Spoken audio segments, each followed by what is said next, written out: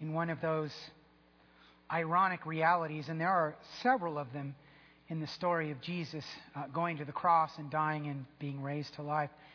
But in one of those ironies, the word that people called out as Jesus was coming into town on that Palm Sunday, as they laid their palm branches down and cried out, the word they were crying out was Hosanna, which means save. Save us. The Lord saves. Hosanna. It was the right thing. And that's exactly what he came to do. They just didn't understand it. And yet they had it right. And so that can be our word of assurance here today. We gather together today and really on every Sunday crying out to God, save. We're in process of being saved. There's a whole lot in my life I still need to be saved from. I imagine the same is true for you. The capital S, save, is taken care of. We are going to heaven because of Jesus. We're not going to earn it, and we can't lose it. Jesus has secured that for us by his completed work and by our faith as a mustard seed in him. Not perfect faith, just enough. We are saved. Yet there are still things in our lives that aren't what they should be, and so we cry out with our prayers of confession, which is a regular part of our worship, save.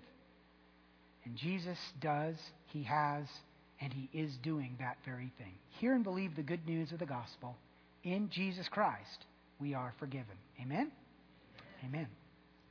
So we're wrapping up our study together on Sunday mornings through the books of 1st and 2nd Thessalonians. Today's the last one, 2nd Thessalonians chapter 3. We have been looking at these books under the theme, the heading of assurance. That through his letters to his friends in Thessalonica, Paul especially is trying to help them to be assured that their faith is real and genuine, that they are safe and secure in Christ, despite all of the things that are going on around them, the dangers, the uncertainties of life around them, to assure them that they're on the right track and they should keep going in this way of life that Paul has commended to them, living in partnership with, living in relationship with Jesus Christ. I'm heading toward heaven. He's writing to assure them of these things. Let me assure you. That's a phrase that we probably have heard before. You've probably heard it a number of times. It's a favorite phrase of salesmen and politicians, is it not? You know, your friendly neighborhood politician. Let me assure you. I mean, that's probably in a lot of political speeches, isn't it? My fellow Americans, let me assure you. Or the person that knocks on your door. This product, let me assure you. Well, he wants you to be confident in what he is saying. To believe him, to trust in him, to buy what he is selling, to belong to his camp, to endorse his policies, to follow his lead, to do his will. Now, a good preacher stands before you, I would suggest, and says something very similar, but quite different. And it is this: let God assure you. He wants you to be confident in what God has said. To believe God, to trust in him, to belong to his family, to obey his commands, to follow his way, to do his will. Here's the problem. Is it God or me? Is it my imagination, my wishes, my fears that is speaking to me? Is it God truly assuring me? Or is it me falsely assuring myself? This is a basic and real issue in this fallen, alienated world that we live in. Who is the real God? Either God is God, or I am God, making up my own gods. And I can't tell for sure which it is. I can only believe which it is. And by the way, that I can only believe listen carefully, that I can only believe which it is works in both directions. God is God, and I am not. That is a statement of faith. Folks, let's just get real here. I'm the only God I've got. That is a statement of faith. Make no mistake. In our culture, that way of looking at things is presented as just being real. No, it's not. It is a statement of faith.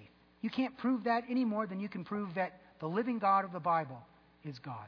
So you choose what you want to believe in. That's where we are. That's what we've got.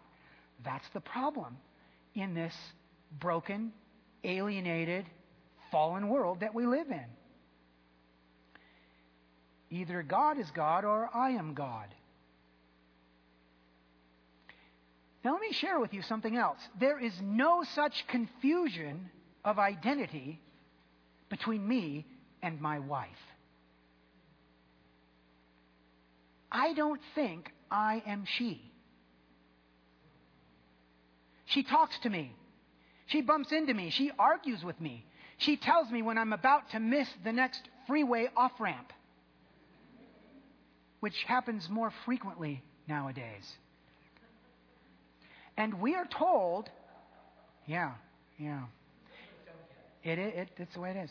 And we are told that it was like this with us and God in Eden before the great fall and resultant expulsion from paradise. We were bumping into God. There was no confusion. God was God. There He is. But for us on this side of the garden, this confusion, disorientation, alienation runs deep.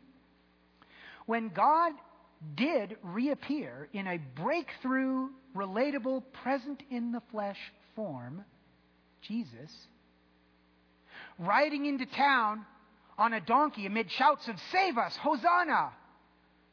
and the shower of palm branches, people still couldn't tell. He came to save, and they rejected Him. They called Him names. They crucified Him.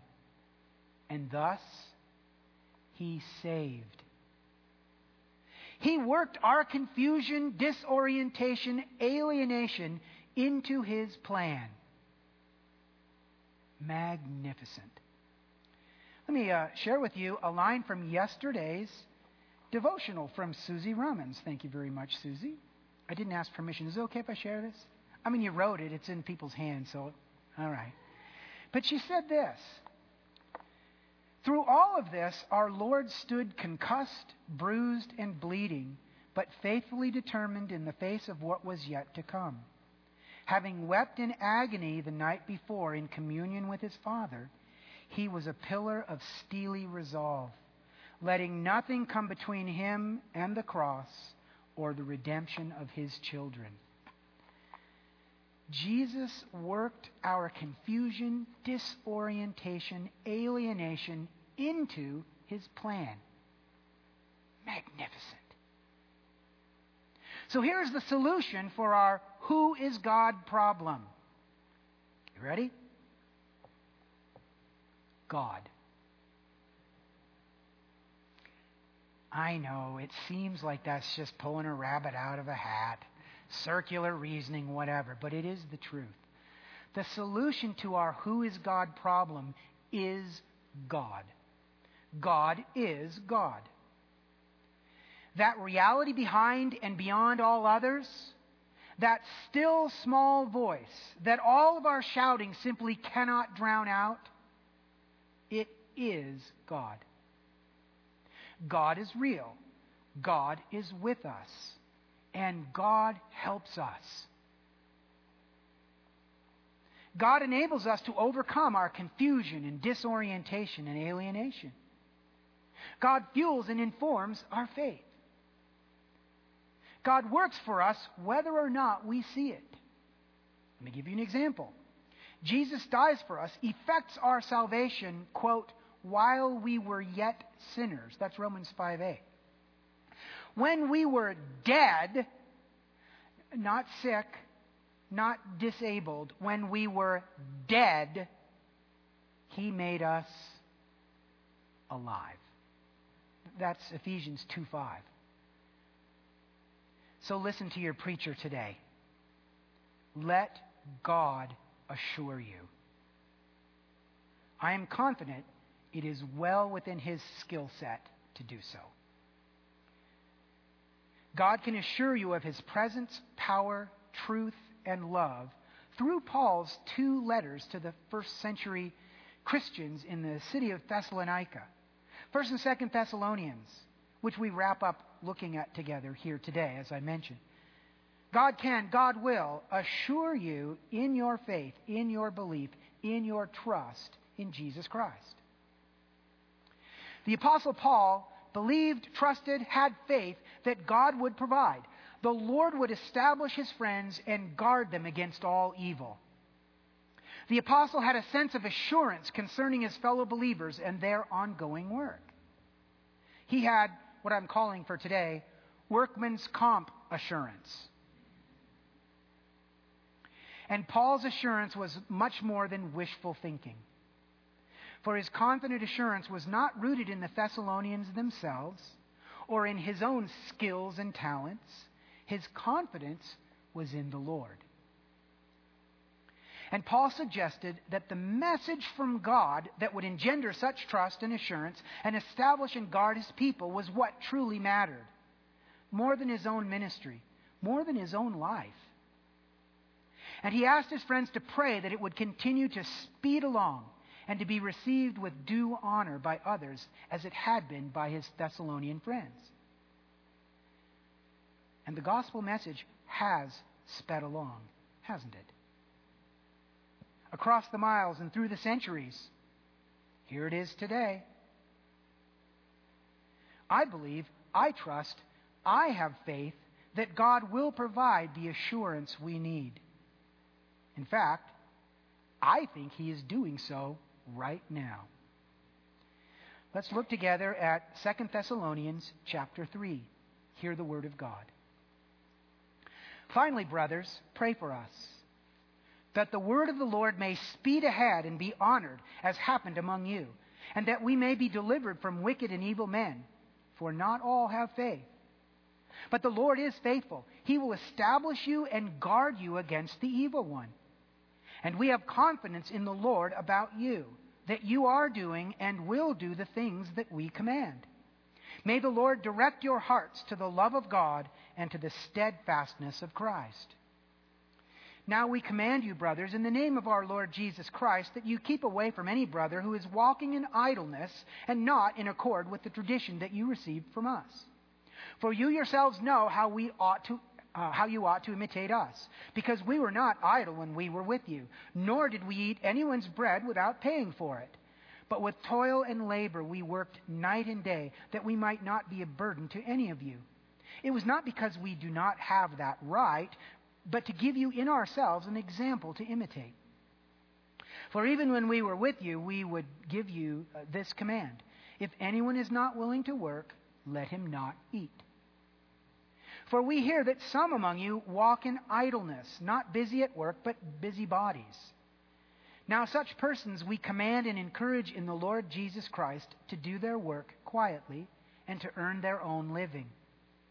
As for you, brothers, do not grow weary in doing good. If anyone does not obey what we say in this letter, take note of that person and have nothing to do with him, that he may be ashamed. Do not regard him as an enemy, but warn him as a brother. Now may the Lord of peace Himself give you peace at all times in every way. The Lord be with you all. I, Paul, write this greeting with my own hand. This is the sign of genuineness in every letter of mine. It is the way I write. The grace of our Lord Jesus Christ be with you all. Let's pray. Lord God, we thank you once again for your presence with us, and we ask that you would help us to see today what it is that you have for us to see. Lord, that we would respond in faith, and that we would continue in faith in our partnership with you by the way we live out there in the world every day. May you be honored and glorified as you build us up into your people. And we pray this in your name and for your sake. Amen. So here at the end of the Thessalonian letters, what is Paul, our divinely inspired author, assuring his friends of? I would suggest three basic things: the sure progress of God's Word, their sure place with Christ, and their sure work with and for Christ. The progress of God's Word is assured. Here's what Paul says at the outset of this chapter. Finally, brothers, pray for us that the word of the Lord may speed ahead and be honored, as happened among you, and that we may be delivered from wicked and evil men. For not all have faith, but the Lord is faithful. Note, once again, that it is the message rather than the messenger that Paul wants to see speeding ahead and being honored. And how is this message of Jesus to be honored? By being heard and received. By being believed on for salvation. So this message must be honored to the eternal benefit of the one choosing to honor it. This, Paul says, is what happened in Thessalonica, despite pressure to do the opposite with those to whom he writes. As I like to do at times, I looked at some of these words that we find here, and one I found rather fascinating. This word for speed ahead in Greek is the word treke, from which I actually did not draw this line completely. And you run into trouble when you start playing with etymology, which is where words come from. But I can't help but believe that this treke word, speed ahead, led to our word in English, trek, right? Which eventually led to the word trekkie, which I don't know if is actually a word. But it did make me think along those lines. Word trek, gospel trek, human hearts, the final frontier. This is the voyage of the good news of Jesus Christ. Its multi-year mission to unveil the real new world, to seek to bring new life and new salvation, to boldly go where every man has been before. Sorry, I couldn't help that. Gospel trek. This is what Paul's talking about. 2,000 years later, here we are. Gospel is still making its trek, isn't it? Paul wants the Thessalonian reception for God's word to be duplicated elsewhere. Does he have reason to hope for this? Well, there's an against side. Against this hope is, well, what Paul says. People don't all have faith. Many don't believe and don't want to believe. I mean, he did get kicked out of that city, remember? On the other side, the for side, Paul says, is the Lord is faithful. God is faithful to accomplish his work, to gather in all of his people, to save all who will hear the truth of what he has done for them by his grace and put their trust in him. People without faith, people who choose evil and wickedness versus the faithful God. Which side are you betting on? And let me hasten to add here, whether we know it or not, whether we like it or not, on this bet, every single person is all in. Wicked people in opposition to God, a world bent against him, the faithfulness of the living God. Which side are you betting on? Here we are, 6,423 miles away. It's amazing what you can find out on the internet. That's how far we are in Reno, Nevada, from Thessalonica, which is now called Salonika, in Greece, as the crow flies. 6,423 miles away, and something like 1,970 years later. And God's word is still going out. And people are still responding in faith to the good news of the gospel of Jesus Christ. People are being called from death to life. People's lives are being changed in ways that other people can clearly see. Gospel trek. The believer's place is assured. Our position in the cosmos, our position in relationship to God is assured, and it's with Jesus. Now, there are other passages that actually lock this down better for us than this chapter here, but Paul clearly points in this direction as well. Our position is with Jesus, and it is secure. Be assured. Verse 5, may the Lord direct your hearts to the love of God and to the steadfastness of Christ. We can count on His faithfulness. It's a secure position. Why? Paul's confidence is in the right place. It is in the Lord Jesus Christ, in the living God. He is the one who makes His people secure. Verse 3, but the Lord is faithful. He will establish you and guard you against the evil one. Here's the way F.F. Bruce says it in his Thessalonians commentary. Whether the apostles request prayer for themselves or pray for their converts, their confidence is firmly founded in the supreme hearer of prayer. The Lord is faithful. The Thessalonians were established and guarded by Jesus Christ Himself. They didn't need, and we don't need, to trust vainly in ourselves. It is the faithfulness of God that matters. It stands over and empowers our own faithfulness. When we are faithful, it is a beautiful expression of God's eternal faithfulness. And when we are unfaithful, God is faithful still and will call us back to life and health and wholeness by calling us back to Himself. And I know that many of you, most of you, maybe all of you, know this to be true. For all of us, get in line behind me, friends, all of us have at one time or another, one level or another, turned away from God and chosen our own way. Said, nope, we want this more. We know what's right, but we're going to do this anyway. We know this isn't really what God would have us do. Yeah, it's maybe dishonoring to God, but right now I simply don't care. I speak for myself. I probably speak for some of you as well, yes? And still, even then, God was faithful. How do we know? Here we are. Here we are. It is the sure goodness and power of Jesus Christ for us that makes us secure. And the believer's work is assured. This is, again, what I'm calling workman's competence assurance. Workman's comp assurance.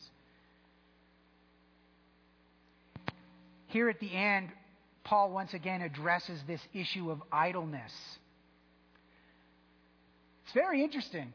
He addressed the same issue. It's a theme also in 1 Thessalonians, the letter that he wrote several months before, probably.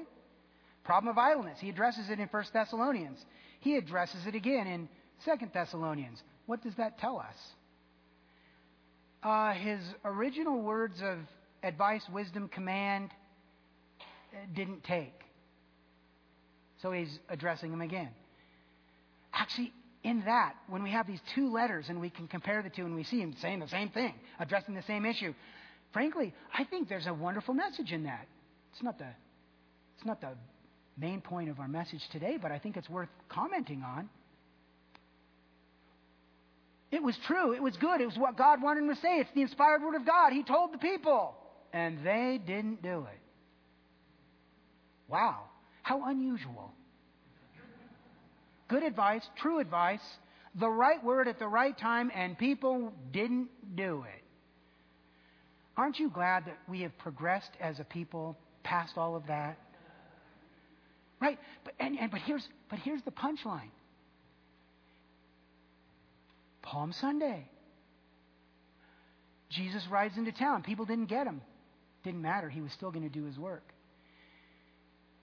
And his work wasn't to be the next greatest or the greatest ever teacher of what is really true and really right and really healthy. He wasn't the guy that brought the new set of rules that really would finally get people to say, now those are good rules. Let's do those.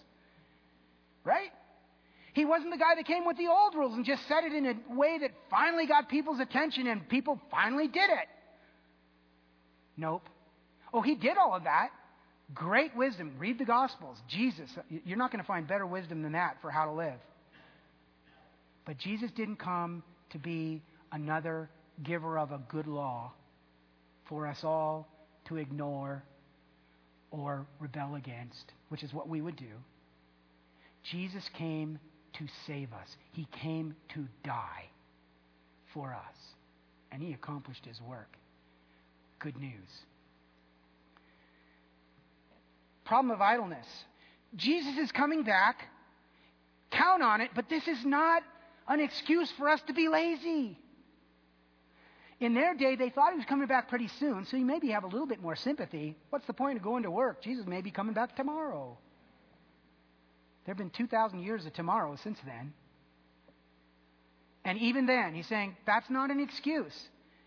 Work rather than be an unnecessary burden to others. Work in accordance with God's purposes in his world, with the gifts and abilities he has given you, and with the unique calling he has placed upon your life.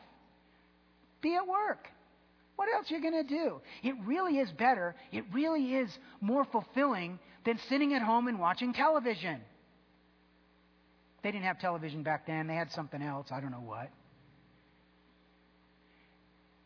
Working. A little sweat now and then for good purposes really is more fun. It's more fulfilling. We are invited into breathtaking partnership with God in his eternal redemptive work. We are not invited to sit idly waiting for Jesus to show up and fix everything. He will. But he'd like us to be working in partnership with him between now and then. Why not? And the glory of faithful, hard work with and for Christ, verse 4. And we have confidence in the Lord about you, that you are doing and will do the things that we command, Paul said. He was saying it to the Thessalonians. He could be saying it to us today. He is. Once again, Paul's wise confidence is ultimately in the Lord rather than in the strength, wisdom, and good intentions of his Thessalonian friends. The work that God has for them, he will help them to accomplish. F. Bruce again. To exhort his people to do the things that belong to Christian living is no fruitless exercise, because it is the Lord who enables them to do so. In prayer and exhortation alike, the apostles' confidence is in the Lord. Here is an important principle for all of us who have heard and responded in faith to the call to follow Jesus Christ as our Lord and Savior.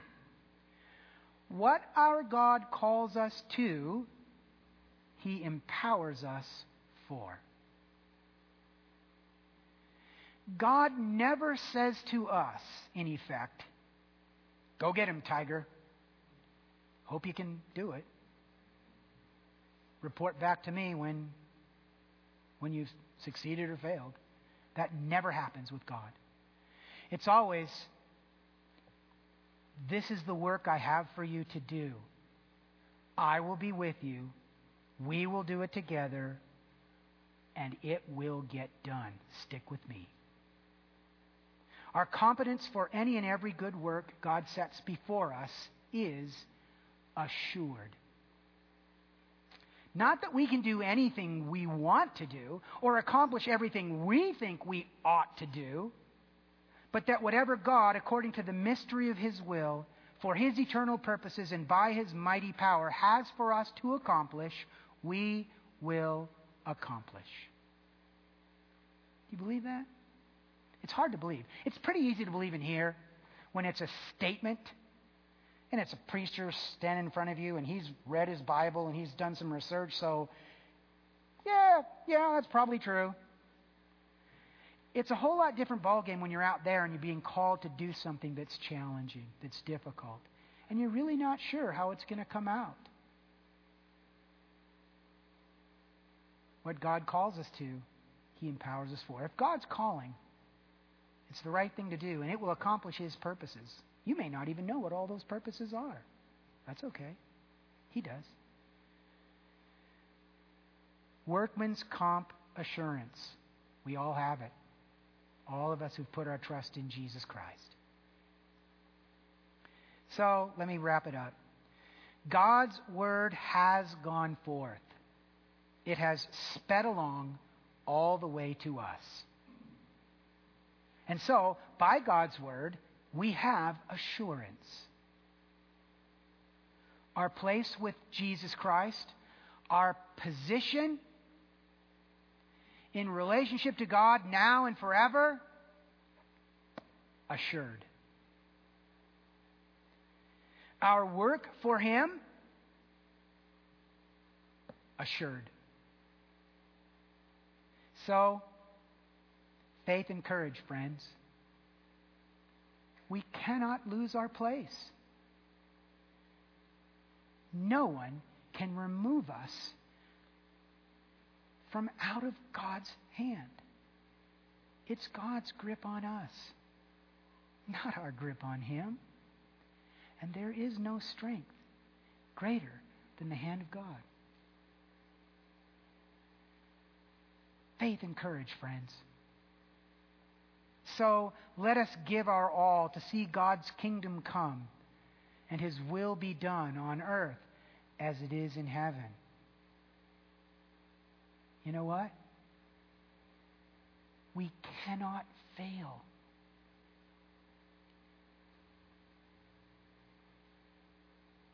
Let's pray.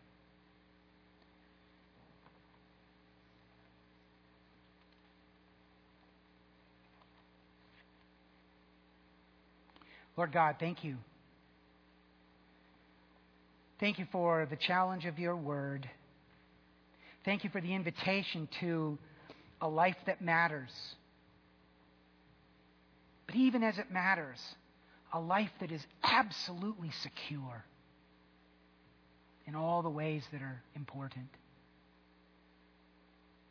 A life that is full of all the energy, all the time, all the ability that is needed to do the things that we're here to do. For all of it is from you and in you. And the power that we need is a power that you have promised as we simply walk with you by faith. Lord, I pray that you would help each one of us to know the joy and the assurance of this partnership with you. And that we would know it not just by our thinking and our believing, but that we would know it also by our experience. Because you're calling and we are responding. And it's hard, it's scary, it's difficult, and we are opposed. But you protect us from all evil. And you establish us. And you empower us. And you are God. We pray these things in your name and for your sake.